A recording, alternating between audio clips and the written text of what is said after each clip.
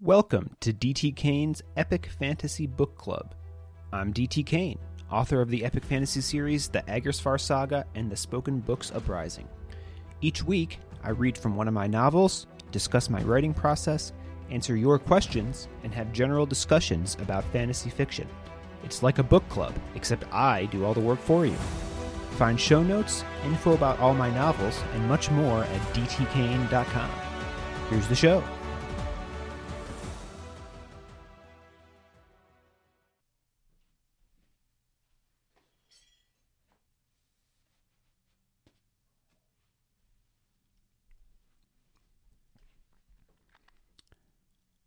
Chapter 16. Water sprayed across Baz's face, easing him back into consciousness.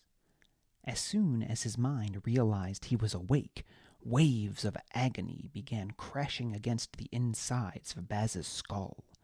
He'd have moaned, but the simple act of opening his jaws would have hurt too much. "I'm telling you, Marst," said an unfamiliar voice. "Look at his forehead." "I see it. You think I'm slow?" said a second unknown voice. "But he had a hat on. That's what she told us. The hoarders will be the ones with hats. You ever seen a hoarder branded like an oppressed?"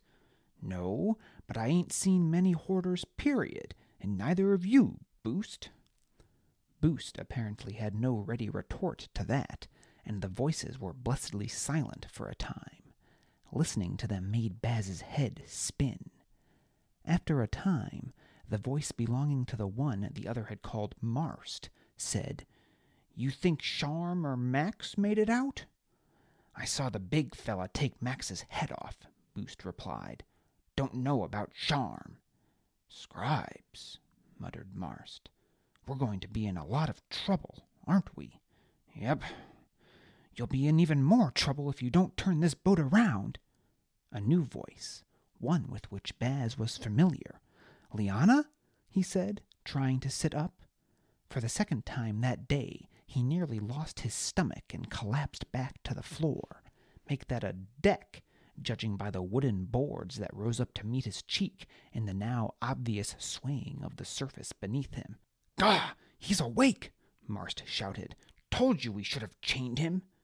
Baz groaned. "I can hardly move. I think we can forego the chains. Liana, where are you?" "Here, Bastion." Liana's voice seemed to come from 6 directions at once. "Quiet, you," Boost said. A moment later, Liana gave a cry of pain. Spinning head or no, that propelled Baz up off the deck. He launched himself in the direction he thought the cry had come from. He crashed into a figure, and they both tumbled to the deck. Baz opened his eyes to look at Liana's assailant, hand already curled into a fist. He found himself face to face with Liana. "Not the best rescue attempt I've seen," she coughed from under him. Her breath was warm on Baz's face, and for a moment he forgot the symphony of mistuned bells ringing in his skull. Bastion?" Liana asked. "Yeah?" "Could you get off me?" "Oh, sorry." Baz rolled off Liana, the momentary respite from pain gone. But at least he could see again. They were on a small boat, or maybe it was a ship. Baz didn't know the difference, or much else about boats, ships, whichever. He'd never even seen the ocean vast. Toward the front was a small wheel, covered by an overhang that Baz assumed was for steering. He and Liana were beside a large tank that emanated heat. Steam rose from a spout beside it, and the whole thing thrummed as if gears or something were turning inside. A stairwell toward the boat's center and off to one side led below deck. In front of the wheel were 2 young men, Marst and Boost, presumably. They were shoulder to shoulder and cowering away from Baz. One had a knife pointed in their direction, though it looked more like a dinner utensil than a weapon. "What's going on?" Baz asked. "You're our prisoners," Boost, the one holding the knife, said. His head was shaved down to the scalp, save for a thin strip of hair down the center of his head, which was dyed green. A scar ran up one side of his face. Baz eyed them up and down, then glanced to Lyanna. She had a bruise under one eye, and Baz felt a growl begin to sound at the back of his throat. She placed a hand over his. "It's all right, Bastian. I'm fine." Baz appraised her for several moments more, then let out a sigh and wiped a hand down his face. Who was he fooling, anyway? Sure, he'd gotten a lucky punch in on Farston's speaker, but he was no brawler, and he stood little chance in a fight 2 against 1. Still, it wouldn't do to let them know that. "We really got captured by this pair of morons? I'm not sure that one even knows which end of the knife to use." "Hey!" Boost cried. "Max and Sharm were the fighters," Marst said at the same time. He was about as opposite from Boost as seemed possible. He was, well, fat. No getting around it. His pudge had pudge. His hair was greasy and too short to tie back, but too long to keep out of his eyes. Oh, and his left arm was missing, just below the elbow. "Marst!" Boost elbowed his companion in the ribs. "You two just stay there by the steamer," he shouted, jabbing his knife toward them. "I know my way around this knife well enough. My orders are to bring you in alive, but not necessarily unharmed." Baz rolled his eyes.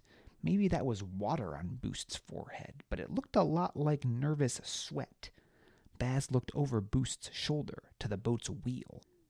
"You think you could pilot this thing?" he asked Lyanna. She followed his gaze, a sour purse to her lips. "I'd say there's as much of a chance I'd get us killed as there is I'd get us back to shore. You?" Baz grimaced. "I'd say my odds are even less optimistic than yours." "Be quiet, the two of you," Boost said. "You think we could gang up on the fat one and toss him overboard?" Baz asked Lyanna. "Hey, I can hear you."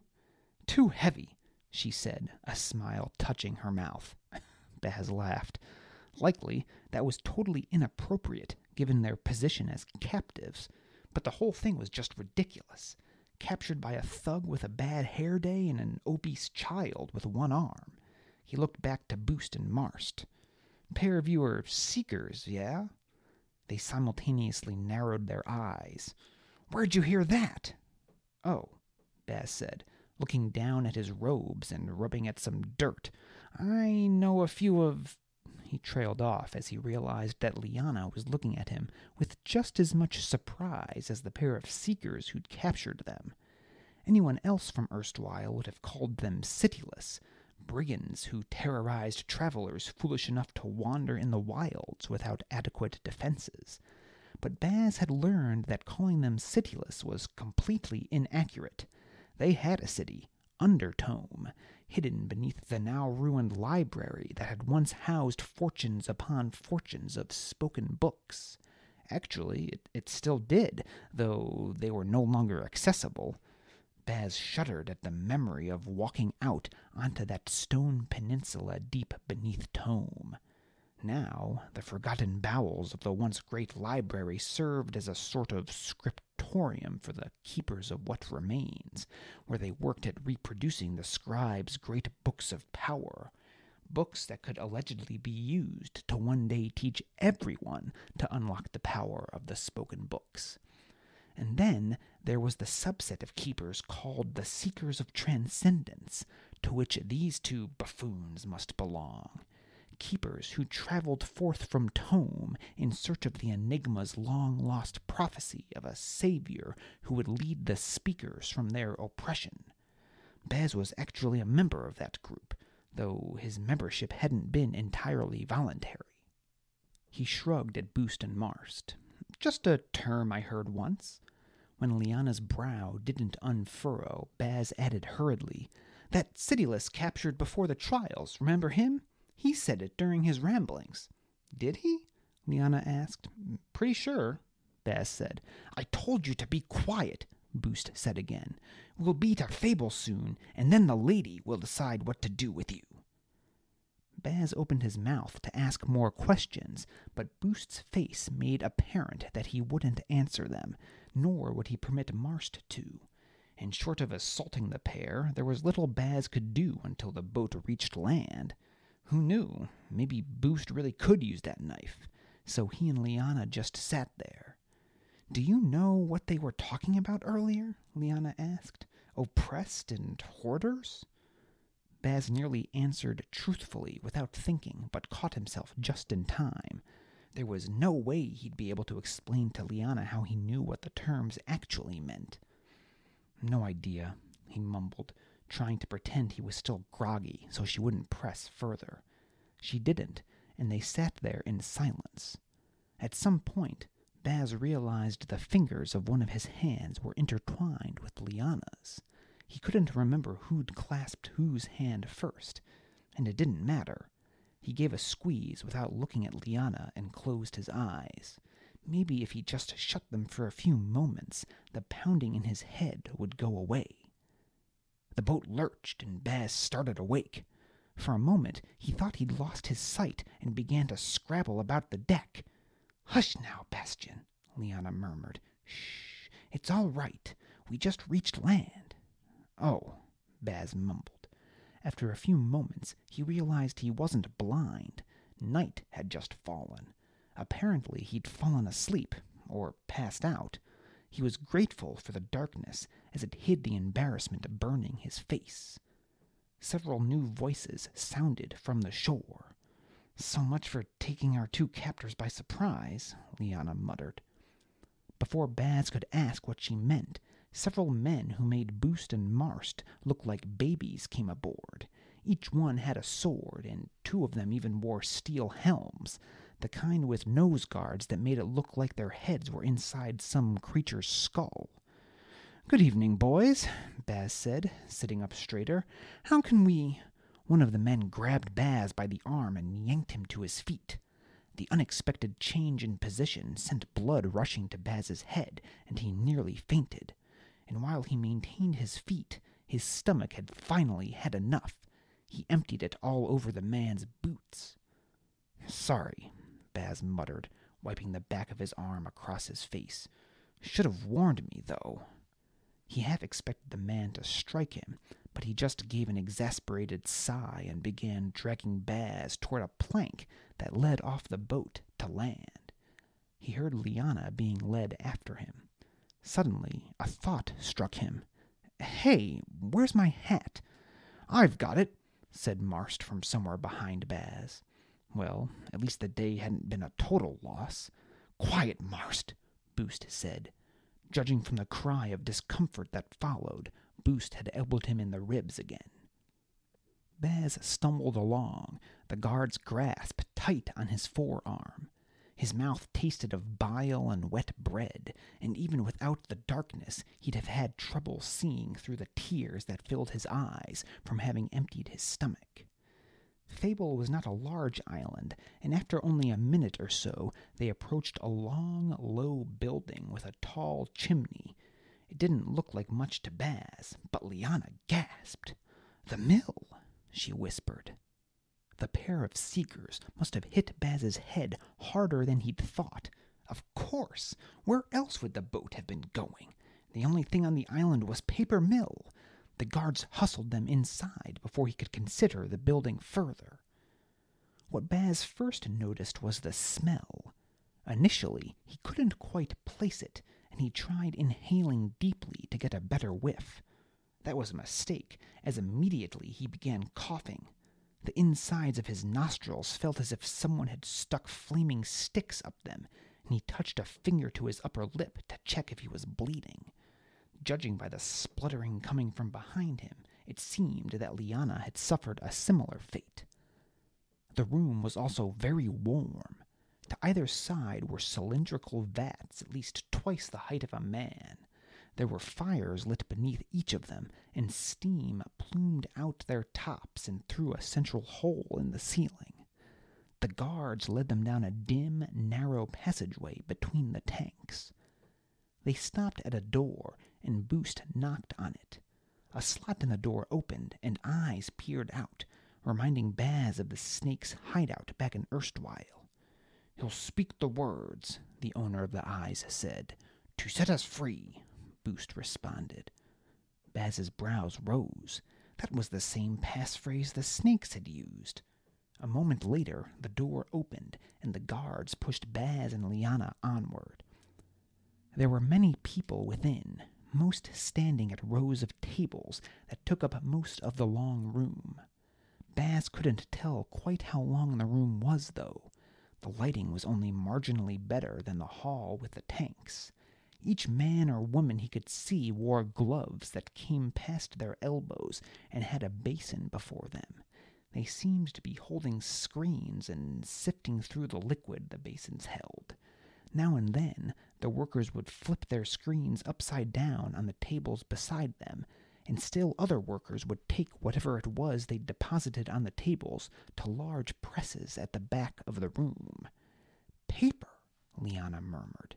"And so many workers. I never imagined the mill still produced so much." Baz was beginning to suspect that much of the mill's output wasn't going to any of the triumvirate cities, but he kept that opinion to himself. Before he could think of a suitable response to Liana, an approaching figure said, "What'd you find me, Boost?" The voice was familiar, full of determination and grit. The newcomer stepped into a square of moonlight beaming through a window. She was shorter than Baz, hair dark and straight. She wore the same green shirt embroidered with yellow flowers as she had the first time Baz had met her, and he'd probably have called her pretty if not for the glare of skepticism her gray eyes aimed in his direction. "What are you doing here?" she asked, voice not nearly as friendly as Baz might have hoped. It couldn't be. How was she here?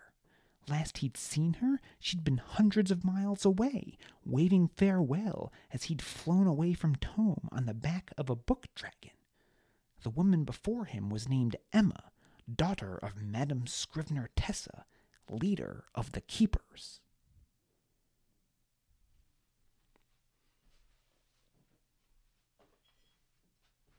Hello, friends. Welcome back to D.T. Kane's Epic Fantasy Book Club. Today is Sunday, October 30th, 2022, as I record this, which is, episode 42 of the podcast, and episode 15 of Season 2, and happy Halloween to everyone out there. If you're watching the YouTube video, you'll see I have dressed up for the occasion with my giant Tyrannosaurus Rex head on.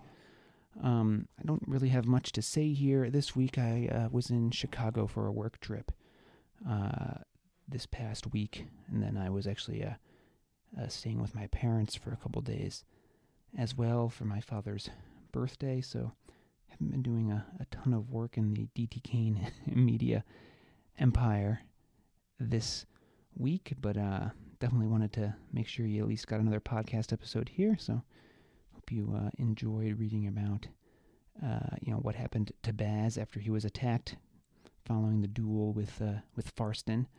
He's on a boat, and now he is on Fable at the mill where paper is made. Curious, he's met Emma again. Remember her from book 1, the daughter of the leader of the Keepers at Tome.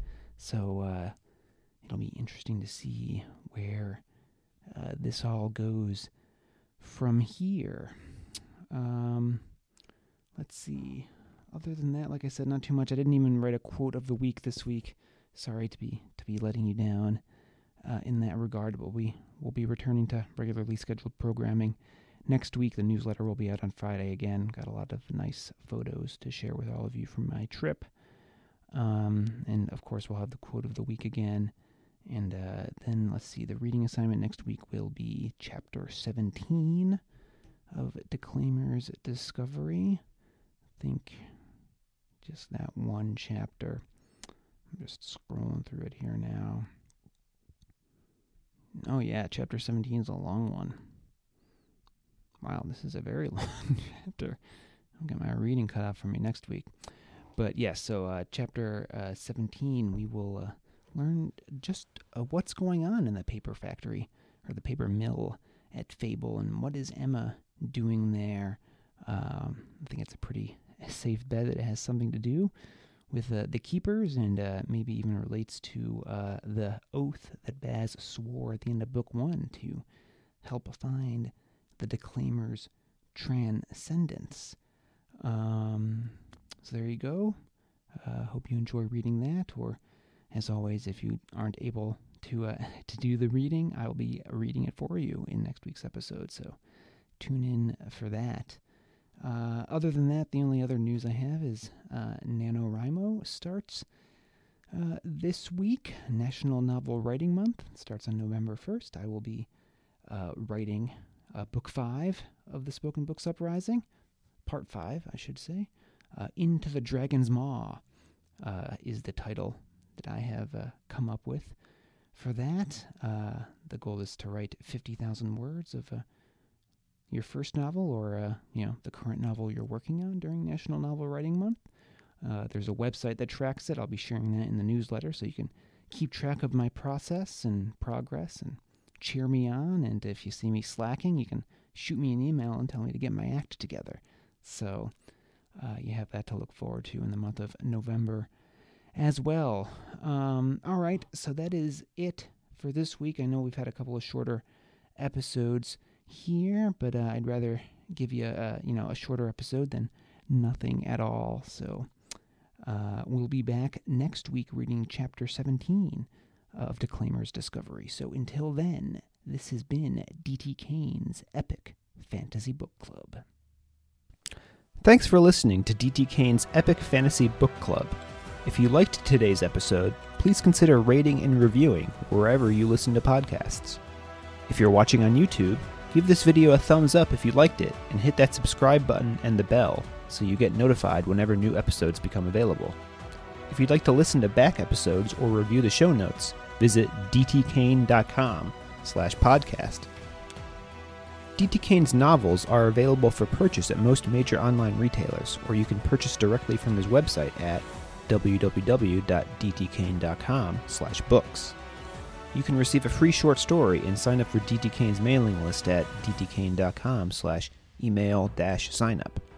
If you'd like to connect, you can find D.T. Kane on Facebook at D.T. Kane Author or Twitter at D.T. Kane Author, or send D.T. Kane an email at dtkane@dtkane.com.